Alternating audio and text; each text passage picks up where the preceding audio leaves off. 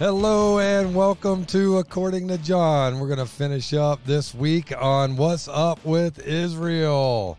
We have the birth of Israel, and then this week is the rebirth of Israel, which is probably just as important, if not more important, for us today. Well, it's God working out his plan, and we just happen to be living in the day that we get to see it. Amen. Yeah. So I am your host, John Westfall.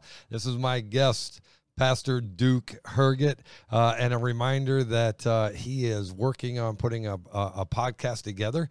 So make sure that you keep your eye on that. And I'm gonna put this out there. Going to kind of throw you out there way before your time, but this way people can write it down. Write this down. PastorDuke.com, and periodically check that. If you are interested, in about 2 months, hopefully he'll have his podcast up, and you'll find everything about him on PastorDuke.com. You'll find his calendar if you want him to come speak for you. You will find his podcast on there. You will also find his videos on there. He'll be putting them up on YouTube as well. And so hopefully in about 2 months, just a little something, a plug for you. It kind of puts you under the gun. It forces you to get it going. Yeah. I'm stealing all kind of ideas from you here, Pastor John, and I appreciate the input. I've been having people for years asking me to do this, and now with COVID shut down, I'm not out on the road like I was, and right. There's a fire burning in my heart. I got to get it out, and this is a way to do it. So I really appreciate your input. Yeah. For me, and in the meantime, we can have fun. And in the meantime, we can teach the Word of God together. Amen. Yeah. So that was the other thing. I'm going to ask him, Duke, publicly, as you are getting ready to do that podcast. I can keep having you on this podcast, so that you can continue to learn and figure it all out, and you'll help my ratings. And it all started here. It all started in East Greenbush, New York. Right here, baby. Hey. Think about it. 14 years ago, started a church here that you had prayed for how many years? When I came here in 1978, we had 3 circles on the map of the capital region: Clifton Park, Half Moon, East Greenbush, and Guilderland. And over the course of these 42 years, we've been able to have a hand in helping birth churches in all 3 of those circles. Well, I don't know if you know this, and you might. So we used to have there were some other gospel preaching churches in the area. You know, some of them not as hard on truth. You know, some of them various levels of intensity. I don't know that anybody can get more intense than me. I can't help it. At any rate, but we are now in East Greenbush. Now, listen, I get it. There's towns connecting to us: Rensselaer, North Greenbush, Schodack, so on and so forth. You know, they all connect. But we had a couple churches move out or close up since COVID. I think, I'm almost positive of this, we are the only gospel preaching church left in the town of East Greenbush. Yeah, I think you're right. That's sad, but hey, we win. We win. Yeah, we win. And here's the other thing. I have no plans on going anywhere. I have no plans on going anywhere. That's not true, John. I'm taking you to lunch in about an hour. So. Yeah, we're in. Okay. So that was the show today. All right. So, hey, let's get to it. Have a word of prayer, and then we will get started. Amen. In picking up from Christmas to today, right? Amen. Dear Heavenly Father, Lord, we thank you and love you. Father, thank you so much for this time. Thank you for the podcast and opportunity to just reach out to the multitude, Father, to reach those that we would never reach right here. And so I just ask that you would bless this hour, that you would bless our time together, Father, that you would help us to see your word, to see truth, to see how it applies, Father, that it'll open our eyes to see what the rebirth of Israel brings for us. Because, Father, we truly understand that the rebirth of Israel completely impacts America and everybody in the world. Father, we thank you and we love you in Jesus' name. Amen. Amen. All right, brother. So I think, excuse me, I think we're going to be, well, hey, you just kick it off, man. Go ahead. Well, last week we looked at the miraculous birth of Israel, the call of Abraham, the Abrahamic covenant, make of you great and mighty nation. What nation has ever impacted the world like the nation of Israel? Little a nation the size of New Jersey on the eastern side of the Mediterranean Sea. Don't really have much of a deep water seaport. It was wasteland when the nation rebirthed in 1948. Half the land is still barren to this day, the Judean wilderness, the Dead Sea, which they thought was the most worthless piece of real estate on the planet, turns out to be the most valuable piece of real estate on the planet. Incredible. Sherry and I went there a few years ago, and of course we go out into the Dead Sea, and you float and so on and so forth. I don't know. We hung out there for about 30 minutes. We just kind of hung out in the Dead Sea. And when we came out, dude, I was like baby bottom smooth. That's supposed to stand more than 10 minutes, John. That could have explained the other problem that I had. What nation? The Bible says, what nation is like that? Just an observation, without extra biblical observation. You can go up in the north on Mount Hermon. Is it really 10 minutes?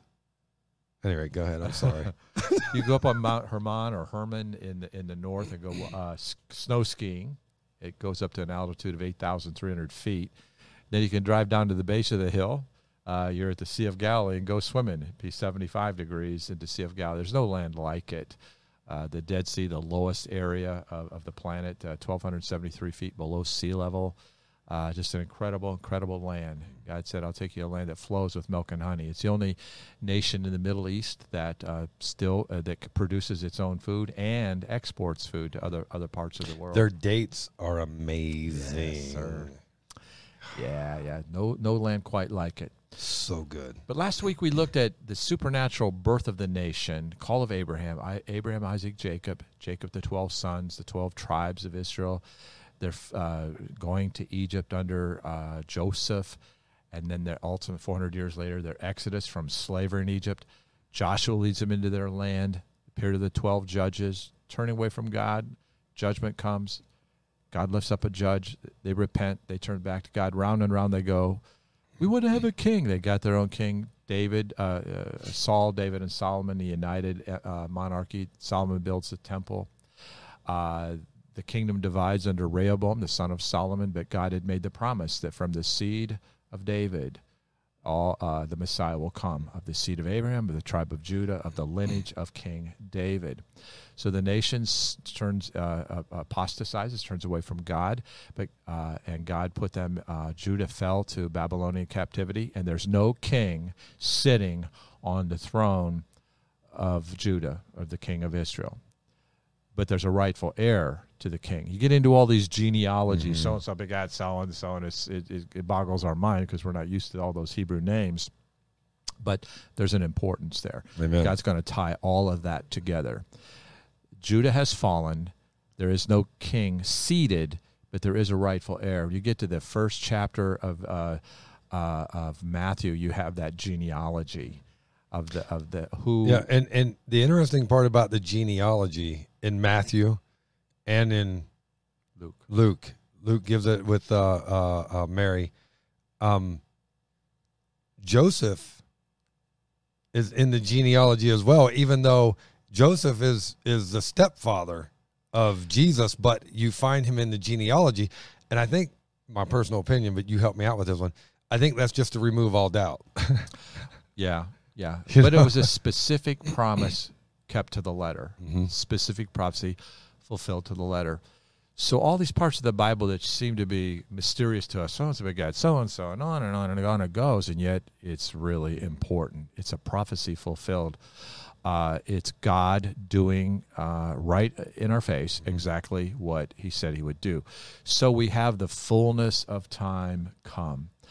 It had been 400 years since our last prophet. We have the birth of Jesus. And we have the wise men coming from the east under the influence of Daniel, who had been back in Persia.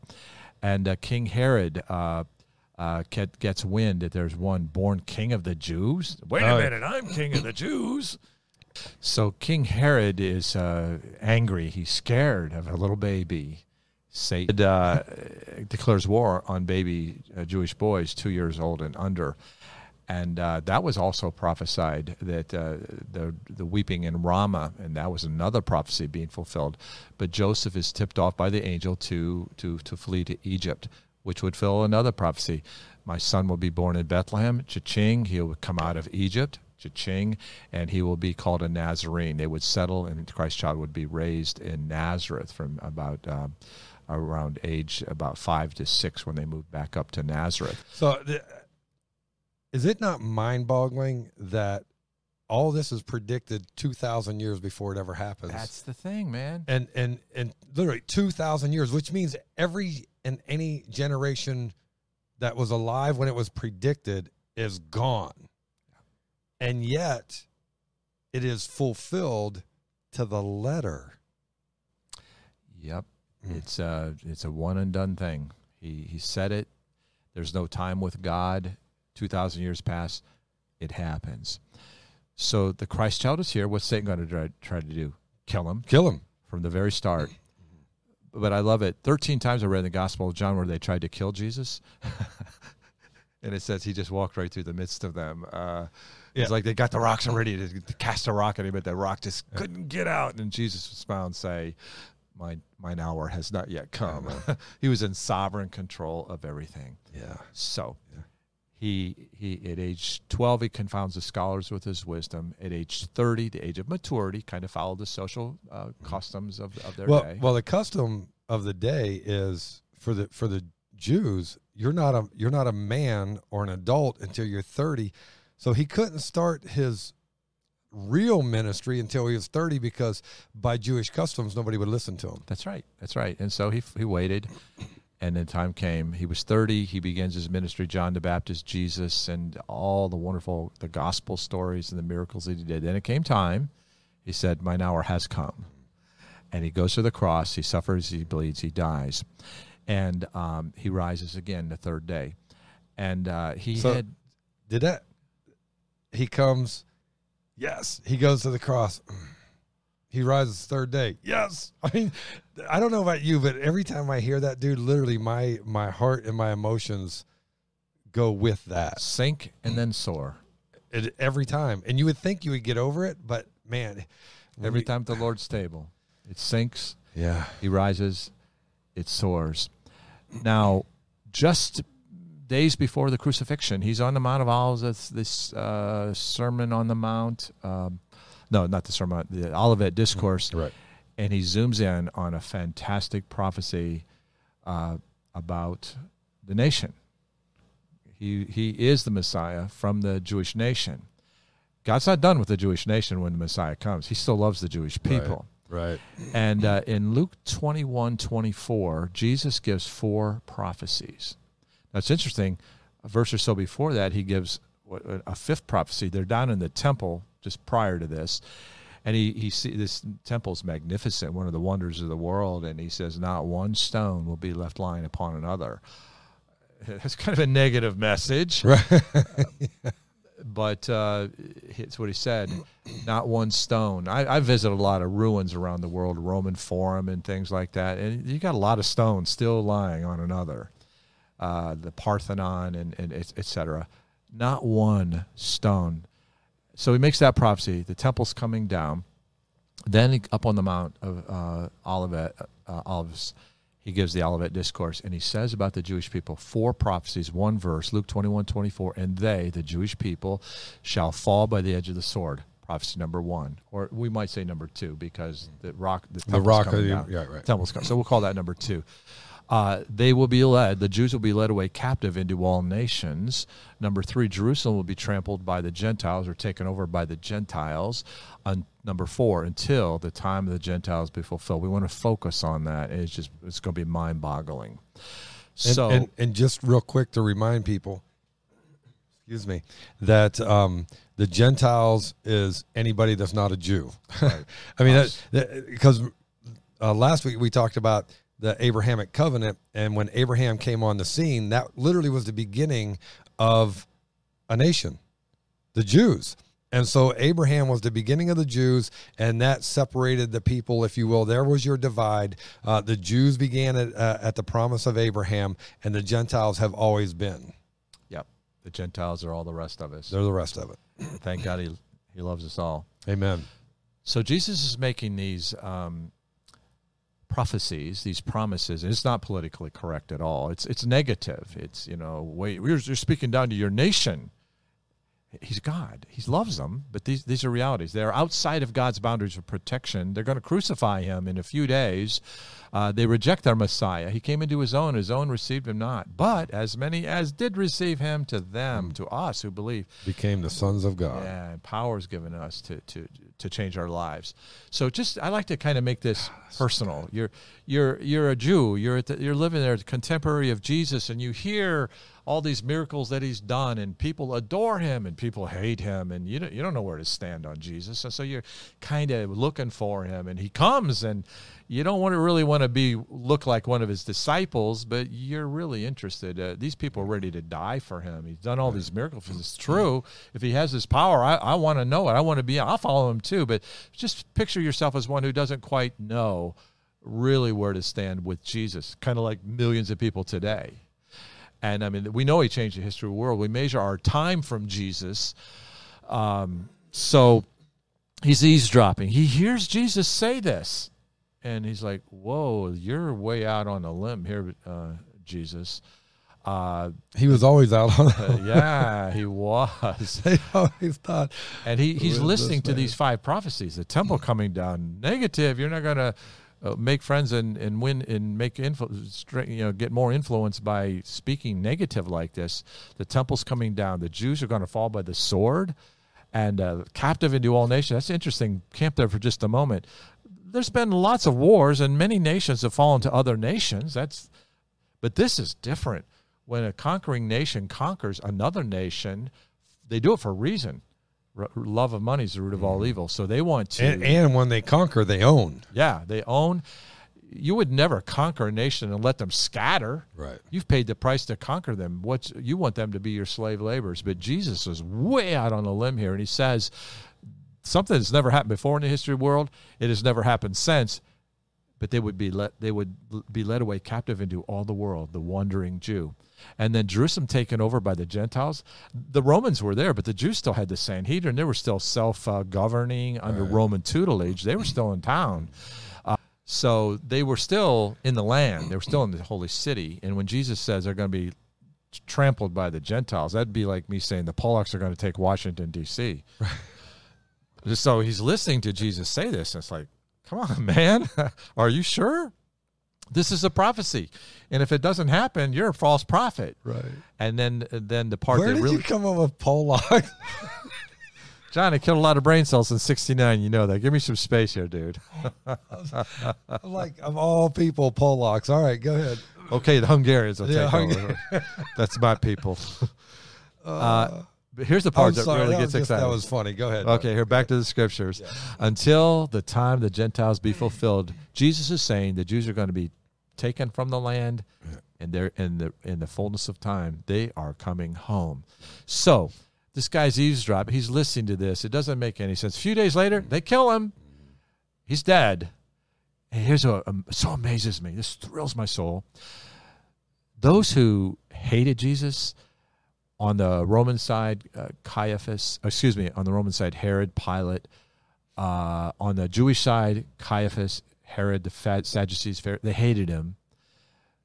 And yet their rejection of Jesus, they only fulfilled the promise of Jesus. Yeah, they helped it come true. And the same thing's happening today. We can get all upset about what's happening in a world scene, and Putin and little fat rocket man in South Korea, and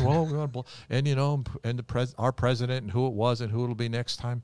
God holds in his hand the hearts of kings, and those that are in rejection of Christ today are only fulfilling the prophecies. Amen. I'm sorry, I was stuck on little fat rocket man. Kim Jong-un from. Oh, I know who you're talking okay. about. I know exactly who you're talking Sorry, about. John, I'm give me just, some space. I'm just here, stuck you know? on. I'm saved, I'm not sanctified. I know, but you right? knew who I was talking. Oh, I was there. You know who Yeah, I'm talking about here. Yeah, everybody knows. It's just a little fat rocket. But isn't that cool? Those who were rejecting Jesus were only fulfilling the promise of Jesus. Amen. He's got Yeah. this thing. Yeah. He's on the throne. Yeah. He holds in his hand the heart of kings. So here's where we're going to start looking through watch the nation of Israel through history. This guy's watching. He hears Jesus say this. He's not ready to commit to Jesus because he'd be persecuted. Right. But he'll never forget hearing what Jesus said.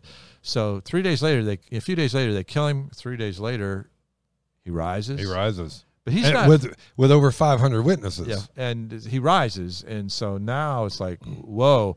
So the Jewish Jesus problem isn't over. Now he's got his followers are turning the world upside down, and the Jews are persecuting the Jesus followers in the city of Jerusalem. They're being forced to scatter all over the earth. So now we fast forward to the year 50 A.D., and none of these prophecies were fulfilled. The Jews are still there. The temple's still up. The Gentiles aren't running the show. 60 A.D., none of this happened. Now he's an old man. He heard Jesus say this like 60 years ago. 70 A.D., guess what? Mm-hmm. Emperor Nero has military general Titus go down to beat up the Egyptians. On their way home, they run up to Jerusalem. Guess what? These prophecies are fulfilled to the letter. 70 A.D., the fall of Jerusalem. Jesus said the Jews will fall by the edge of the sword. Cha-ching. They'll be led away captive into all nations. That had never happened. It happened, but only to the Jewish people. Fall by the edge of the sword. Jerusalem was taken out. The Jews were driven completely out of Jerusalem. Well, it was a remnant, but they have no voice now. And just think of the fellow who heard Jesus say this, and now he sees it. Wow. Well, let me ask you this: on the 70 A.D., 7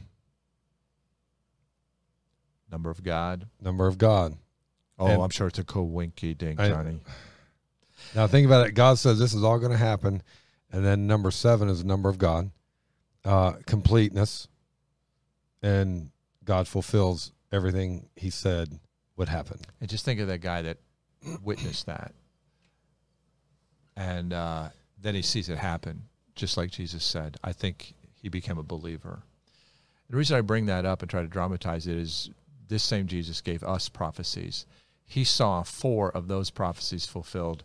You and I and all of us who are living today, we can see the last part of that prophecy fulfilled right before our eyes. Show me a miracle and I'll believe. I'm showing you a miracle here. The Jews are driven out of Jerusalem, and they're the wandering Jew now. Hosea prophesied that the Jews would wander for 2 days, and a day was representative of 1,000 years. For 2,000 years, we call it the diaspora, however we pronounce that. And the Jews were wandering. Think of a people group who have no homeland that can remain a distinct biological genetic people group without a homeland. I tell people I'm Hungarian. I'm like 25% Hungarian. I'm a mixture. I did my ancestry. You were a mutt.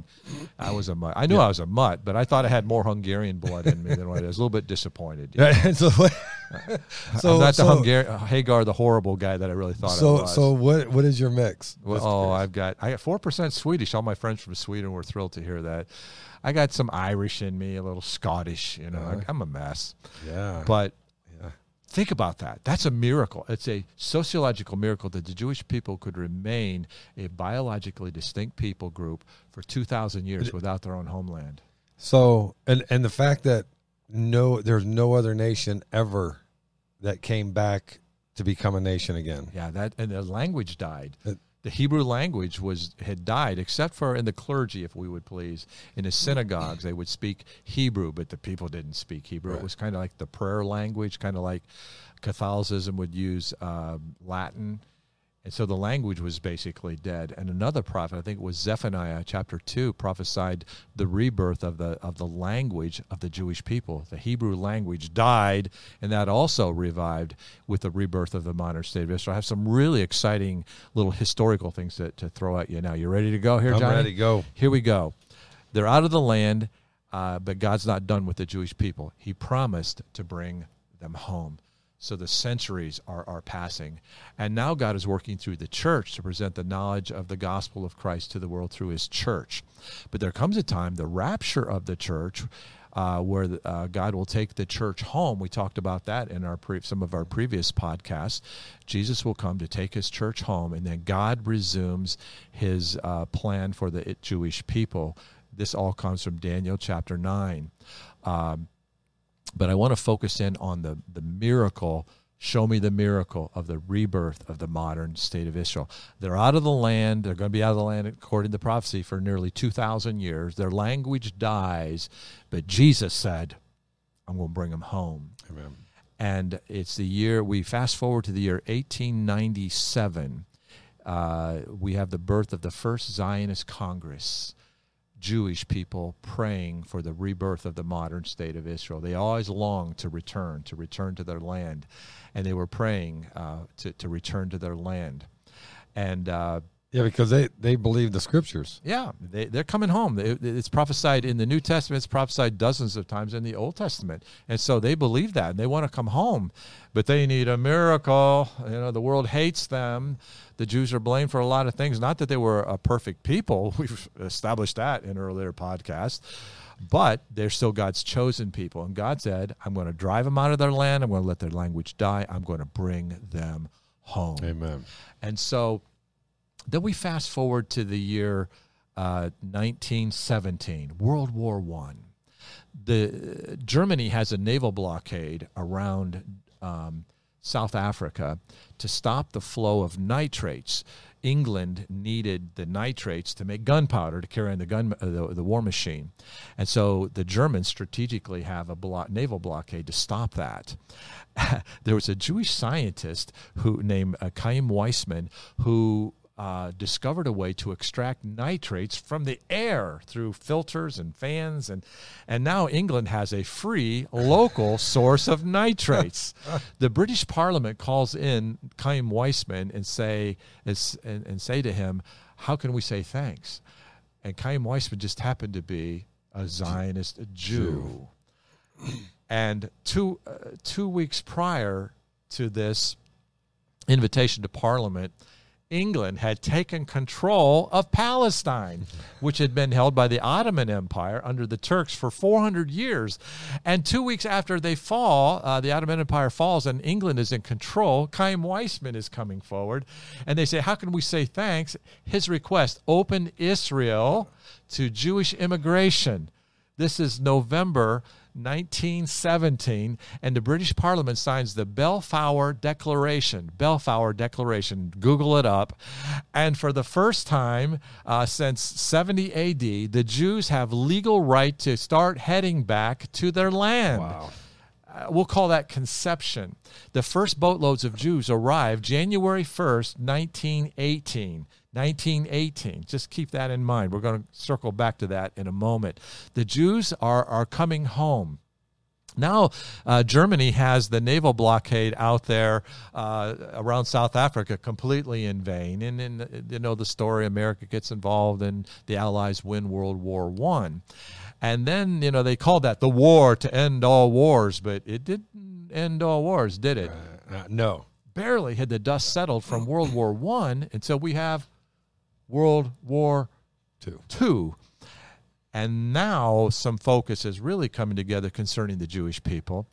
There was a madman, I believe demon-possessed, called Adolf Hitler, who just happened to have you think he's demon? Maybe a little bit? I think so. I would agree. Those who would be demon-possessed, what people group are they going to hate the most among all the people groups of the world? God's. The Jewish people, God's people. And so Hitler has this anti-Semitism going on, we call the Holocaust, and he's able to kill 6 out of the 7 million Jews biological Jews on planet Earth. And the rest of the nations didn't even sort of realize what was going on until right at the end of the war, when Patton and the Allies are able to visit the Jewish Holocaust camps. Can't think of the word. Help me with it. The camps where the Jews were held.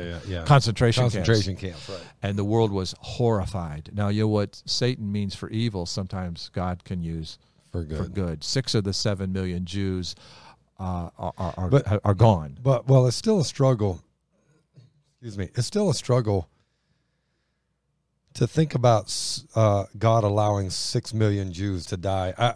And listen, God's in control. God loves us. God knows what's going on. 6 million Jews gone, and then we have to wonder why. And I'm just going to throw in my 2 cents in this. I think back about the wilderness. And all of them go to the land of Canaan. God says, listen, go in and take it. So the spies go in, 12 spies go in. They come out, and 10 of them are like, nope, we can't do this. We can't do this. And God says, hey, here's what I'm going to do. I'm going to let you wander around in the wilderness until all you non-believers and don't trust me, you don't have faith. When that generation dies off, then those who are 20 and younger will take them in, because they'll believe they're gonna follow through with what God's plans are. And so I wonder, and it's speculation, man, if I'm wrong, you help me out with this. I'm wondering if that is not why God allowed the 6 million to die, because what would they have gotten in the way? I'm not. Man, that's I don't know how you can say it that it doesn't sound bad, but you know what I'm saying? Like, and it is speculation. That's all. I would back up a little bit before that part of the argument, that part of the speculation. These are God's people that are outside of God's boundaries of protection, and I like to think many of these Jews who died during the Holocaust heard the gospel of Jesus, the Messiah. Yes. And I can't prove this. Nobody can prove me wrong. But when people's backs are against the wall, they're looking up, and they realize that they knew they were God's chosen people. Right. They know that they were being persecuted. Anti-Semitism wasn't birthed under Hitler. Right. It just climaxed under Hitler. And so Satan killed those people. Absolutely. Not God.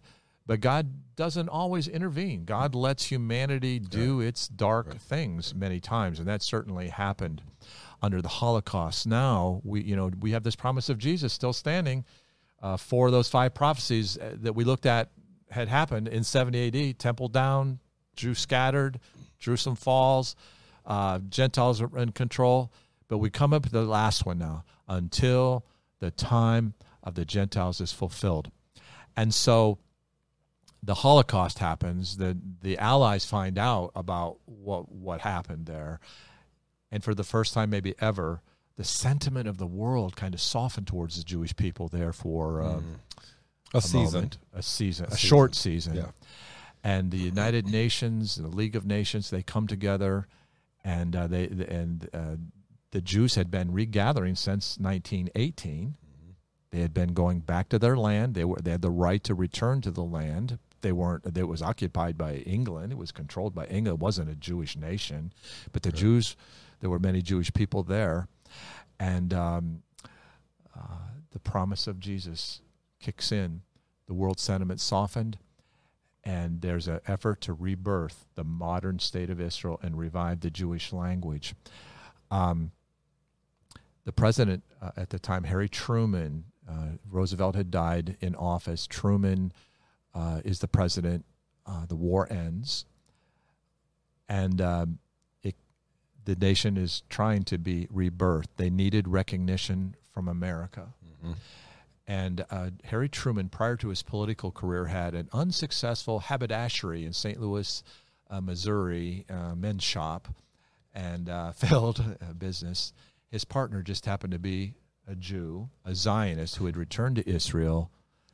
And in this time, his old buddy, Harry Truman, is now president of the United States of America. Had a fairly successful political career.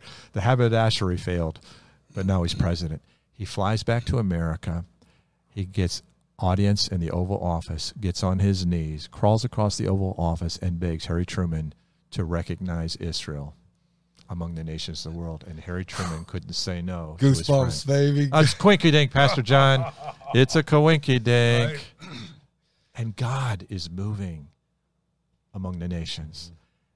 And he, against political expediency, he can't say no to his friend, and he recognizes Israel. And without America's recognition, it probably never would have happened. And that's, America may not be in the end times, but man, we were, and I think, I only bring this up because right now America is in such a struggle, but America has been amazing in bringing societies, and I mean, I'm talking all over the globe, to a certain morality, to a certain, America has been influential, however you want to look at it, but in a positive way. When we went over to Japan after Pearl Harbor, we conquered Japan. It was our right, our land. We had every right in the world to take that land. We didn't. And then we paid to rebuild it. And they love us today for that. And that happened all over the world. Yeah, every place that we won, we just wanted civilization to be civil is what we wanted. And so then here we are, the ultimate influence in the world is putting Israel back in position. And America, under Truman, blessed the Jewish people. And America entered into an unprecedented time of rebirth and growth and prosperity because we blessed the Jew. Whatever you do with Abraham will be done unto you. However you deal with Abraham will be done unto you. Yep. And we blessed Israel, and God blessed America in unprecedented ways. And now we take and we want to remove God from everything. We spit in the face of God, and we have people who want to stand against Israel. And I know you're going to get there, but the importance of standing with and for, and not just standing with and for, but fighting for Israel. Because if we want God to bless us, we better never go against Israel. It's a law that governs the universe throughout all of history. America blessed Israel, and America was blessed. So, against all odds, the nation is reborn. Immediately, there's war declared on them by 7 different Arab nations, Muslim nations who hate the Jewish people, from Ishmael all the way till today. But the God said in Zechariah, and they don't even know why they hate them. Well, they might give some reasons. But it goes back, and they always have. That's what I'm saying. Like, it just goes back, but the reality is, they. And I guess that's what I mean by they don't know why they hate them. If you go all the way back to the beginning, they just hated to hate in the beginning because God blessed them. Jealousy, fighting over the same land, and then back and forth, Hatfields and McCoys. There's just been skirmishes. But I think it started with jealousy, I guess, is what I was getting to. I think so. Yeah. I think so. Yeah. But here we have the nation reborn, 1948. In Zechariah chapter 12, verse 3, God said, when he brings them home, all the nations of the world that fight against Israel shall be cut to pieces. If we were betting men, it's 1948, and we saw 327,000 Zionist Jews back in the land being attacked by 100 million Arabs. We say, they don't have a chance. You see, show me a miracle, and I'll believe. And guess what? They won. Amen. And when I was in Bible college, I did some serious study on the wars, and I want to kind of close out today with a story about the war in the 67 war when the Jews retook Jerusalem. You see, Jesus said in the text we looked at earlier, the Jews would retake Jerusalem. They took the land in 1948, but Jerusalem was still held by the Arabs. Modern-day Jordan. Right. It was King Hussein, not Saddam Hussein, but King Hussein of Jordan. And Jerusalem was a Jordanian city. The West Bank was held by the Jordanians. The Palestinian people have never been a people group. They've never had a nation. They were part of part of the Jordan. As after World War I, the nations were realigned and reassessed. We have the birth of a modern state of Jordan at that time as well. So now we fast forward to 1967. I'm a 13-year-old boy. I don't know anything about the Bible. And there was a war in the Middle East. And I remember watching on television Walter Cronkite. And that's going back. Yeah, my mama would tell me that this has to do with the book of Revelation. My mom didn't know Jesus in those days. She didn't know the scriptures very well. She came to Christ, and you'll meet her one day in heaven. She's a lovely, lovely lady. So there's a war. 7 Arab nations declare war on the Jewish people, and the Jews were ready. They have a readiness in their military because their nation at that time was only 10 miles wide from the Mediterranean Sea over to Jerusalem. And so there they are being attacked from the north, from Jordan in the east, heading west, and Egypt from the south, and Syria from the northeast. And if you were betting, you'd say there's no way. But the Jews had a preparedness. Within 60 seconds, every Jewish plane is in the sky. They fly in under the radar. Normally, you went higher, faster, higher, faster. The Jews went in under the radar. Right. And they said, you can't drop bombs from an altitude of 50 feet. The percussion from the bombs will blow the planes out of the air. True. But the Jews made took bed sheets and made parachutes on their bombs. They flew in under the radar. They wiped out 90% of the Arab Air Force on the ground, and the 10% that didn't get destroyed couldn't get in the air because they dropped cluster bombs on the airstrips. And within 3 hours, or I think 6 hours, Israel had complete dominion of the sky. And if the Arabs would have been wise, the war would have been over in 6 hours. The Miracle 6-Hour War, which later became known as the Miracle 6-Day War. Yeah. They had such massive strength, mastery on the ground attack, the tanks, and just the military activity on the ground. So the Jews, the Arabs didn't give up, and so Israel has command of the sky, and the Arabs don't give up.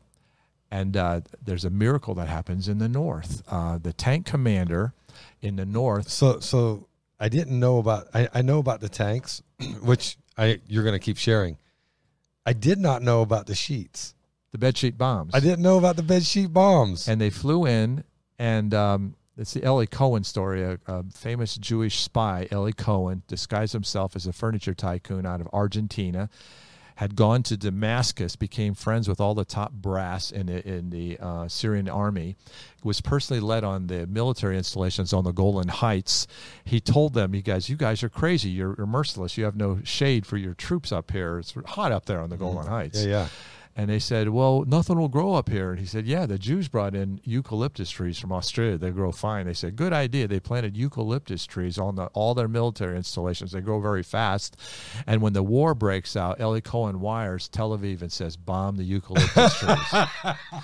The Jews fly in under the radar, which had never happened before. That's brilliant. They drop bedsheet bombs. They wipe out all the Syrian military operations on the Golan Heights. I'm sure all of this is coinkydink. Or perhaps it's God keeping his promise that he made to Zechariah. Though all the world fight against you, they're going to be cut to pieces. And that's what happened. So jump to the tanks. So now there's 2 tank wars. There's one in the north in Galilee against Syria. There's one in the south in Sinai with Egypt.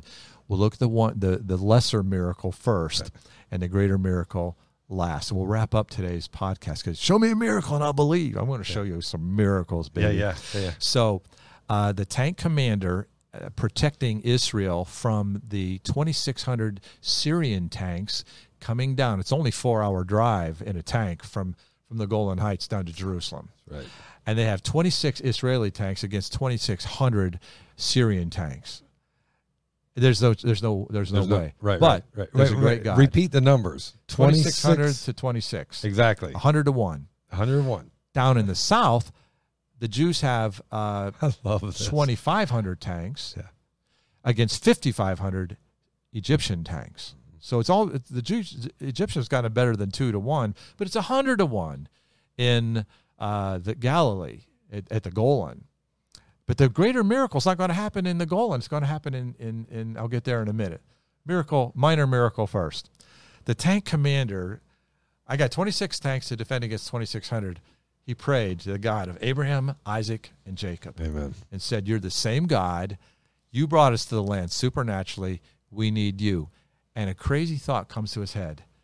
He prayed that this Soviet Union would intercept the communications. He was a tank commander. He began to speak to each of his 26 tanks as though they were a commander of a battalion of 100 tanks. And all of a sudden, Private Moshe gets on the radio communication. Private Moshe is called Commander Moshe.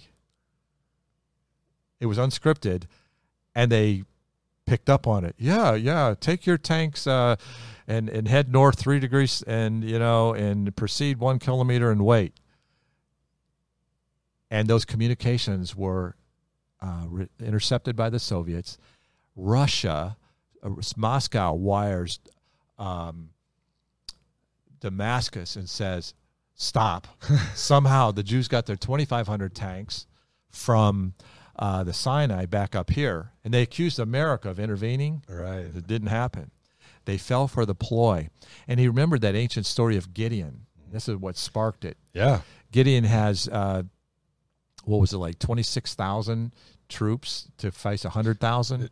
God said, you have too many? Yeah, 10,000. He had to go from 10,000 to 300. Well, they went first. They said everybody's scared to go home. Then they went to 10,000. Okay, yeah. And then he said, tell everybody to go get a drink, and if those that put their face down in the water, send them home. Right. 9,700 put their face down in the water. Yeah, they drank like horses. Yeah, and now 300 men are going to face 300,000. God said, now you'll know it wasn't you, it was me. Amen. And they light their their torches, they blow their trumpets, the enemy's in disarray, and they fell. And the Jews conquered their enemies against all odds. And this tank commander remembers that story, and it repeated itself in June of 1967. How crazy! And the That's Syrians, amazing. The Syrians retreated, and the Jews, those 26 tanks, crossed the Jordan River, which is like a stream up at that stage, especially in the summer, water levels are low, and they wiped out like 173 of the Syrian tanks in that battle. And they took the Golan Heights, bombed the eucalyptus trees, flying under the radar, wiped out the military installations. Now they win the tank battle, 26 against 2,600. And that was the best thing that ever happened to Syria because they only lost a couple hundred tanks, right? Where the Egyptians are going to lose all theirs. So I don't think it was a coinkydink up there, Pastor John. I think it was the hand of God doing exactly what he said. Though all the world fight against Israel, all who fight against Israel shall be cut to pieces. Now, the big battle, wrap up today's podcast with this. We're in the Sinai. 5,500 Egyptian tanks are coming against 2,500 Jewish tanks. And the Jews are dug in, and the command had come from Cairo to advance, and then something happened. Every Egyptian tank engine turned off. Every Egyptian tank hatch opened up, and people in the tank rose up and waved white flags. It's called the surrender in the Sinai. They surrendered. That's amazing. Not one shot was fired. A surrender. And the Egyptian leadership's freaking out. We commanded you to fight. We got them 2-1. And yet they just surrendered. Sinai. Now, when the Jews didn't kill anybody, they didn't take anybody captive. They just took, give them a hat and a bottle of water and some food, and I think they stripped them down to their boxer shorts and let them walk home. And when they got home, they were asked this question. Repainted the tanks and kept them. Yeah, well, they did. Yeah, they took those tanks. I know. Now there's 5,500 plus 2,500. It's 8,000 tanks that could have gone to Cairo with no resistance. Their air force is destroyed. Their troops are captured. They have 8,000 tanks, and the United Nations intervened and said, war's over. But the Jews won. The enemies were cut to pieces. Now, here's the really cool thing. You're going to get goosebumps here, Pastor John. When they got back home, they're court-martialed. You surrendered. You were supposed to fight. Why did you surrender? Here's what they said. You weren't there. I wasn't there. You didn't see None of us what I were saw. there. And those who were there, here's what they said. Yeah. We saw angels on the Israeli tanks, and we were afraid to try to fight against God. That's what they said. They were there. That's what I said. You didn't see what we saw. So this is the really cool part of the story. I don't think you know this part of the story. 3 summers ago, I'm in England, and my wife made me go to the War Museum, which was really cool. Yeah. And I'm down on the floor. I'm sure she broke your arm to get you there. The London War Museum, and off in the corner, this place is packed, and off in the corner is like nobody, and there's an Egyptian tank. And it caught my eye, and there were 2 guys standing over next to the Egyptian tank, and nobody else. And I went over. This was an Egyptian tank that was captured by the Israelis in the 67 war, and I'm like, whoa, this is awesome! And I'm taking selfies with it, and I'm pumped, that this is one of the tanks that was surrendered, and I was emotional. I think I got a tear, and I'm saying little prayers, and I'm bubbling over and taking pictures and touching it, and whoa, I'm reliving this whole story. And then I look over these 2 guys standing there. They're emotional as well, and they watched me. We're only like 10, 15 feet apart. I went over to them, and I said, "We seem to be grooving on this thing more than everybody else." And they said, "Why are you so excited?" I said, "Well, I'm a Baptist preacher, and I'm, and I tell this story, the surrender in the Sinai." They said, "You know about that?" I said, "Yeah." And this guy with tears said to me, "I was a tank commander on the Jewish side. I was there." He said, "I saw this tank surrender." He goes, "But I didn't see the angels." The Egyptians saw the angels. The ones he didn't. The ones that were supposed to see them saw them. And so here I am. I've been telling this story for 30 years. Dude, goosebumps. I meet this guy. Goosebumps. I meet this guy, and we have a moment together. And we said a little prayer together, and he just said, "I didn't see the angels," because he knew I knew the story. Right. He said, "But I'm glad they did." Now, here's a close for our podcast today. The Jews won that war miraculously in 6 days. They took 5 pieces of real estate. Number 1, they took the Golan Heights from Syria, which they still hold today. Yep. And Trump said, "That's yours." That's yours. That's yours. Yeah. And no other president would do that. And number 2, they took the Sinai from Egypt, which they gave back under the Camp David Accords. Number 3, they took the Gaza Strip from Egypt, which is they've given to the Palestinians for the land deal. Number 4, they took the West Bank from Jordan, not from the Palestinians, right, from Jordan. And and number 5, exactly what Jesus said would happen. The Jews came home June 10th, 1967, to the holy city, Jerusalem. And the prophet said, when they come home, no one will ever drive them from the land. But they're hated, and the nations are uniting against them. And the Antichrist, the Bible teaches, will set up his world headquarters. He knows the capital of the world is not Rome. He knows the capital of the world. It's not New York City or Washington, D.C. It's Jerusalem. It's Jerusalem. And that his temple will be rebuilt there on that site. And so, man, here we are in the last days. The nations are aligned. The Jews are home. Jerusalem is retaken. The hardware is here. The software is here. The technology. And the world is filled with violence as the days of Noah, as the time of Sodom and Gomorrah. It's all here. Jesus is coming, Johnny, and we win. We win. We win. God bless you, brother. I love the way you brought it together. I told the story once or twice before. I didn't know. Well, I didn't know that you saw the tank. Now I knew about the surrender. The surrender. Yeah, I knew that they saw the angels and they went back. That's why I said you didn't see what I saw, because they go back and they're like, "No, we're not fighting that." Can you? But also think about this. Can you imagine how intimidating the angels of God? Because they're cherubims. You know, they're not seraphims. Seraphims are angels that worship God. They're not little cupids. They're not little right with wings. Right. These are cherubims, which are like Green Beret in the they're spirit warrior world. angels. The cherubims are, and so when you see a cherubim angel, you go, "Oh yeah, I'd surrender. I'm not." The Egyptians surrendered on the spot without a fight. Not a fight. Nothing. No fight at all. Got to go home. And that's the God who sits on the throne and holds in his hand the hearts of kings. When I turn on the news, I don't like what I see. I love America, and I'm saddened by what I see. But you know what? God's got in his hand the heart of the kings. Amen. And we don't win because we're Republican or win because we're Democrat or win because we're communist. We win because we're Christians. Amen. Jesus is the victor. His kingdom is coming. His will be done on earth. Yeah. Christians being Christ followers. Yeah. Very specific. So many people take the title Christians and they don't even know what it means. But hey, man, God bless you. Thank you. Well, thanks for having me on, John. Dude, yeah, you'll be back. You'll be back.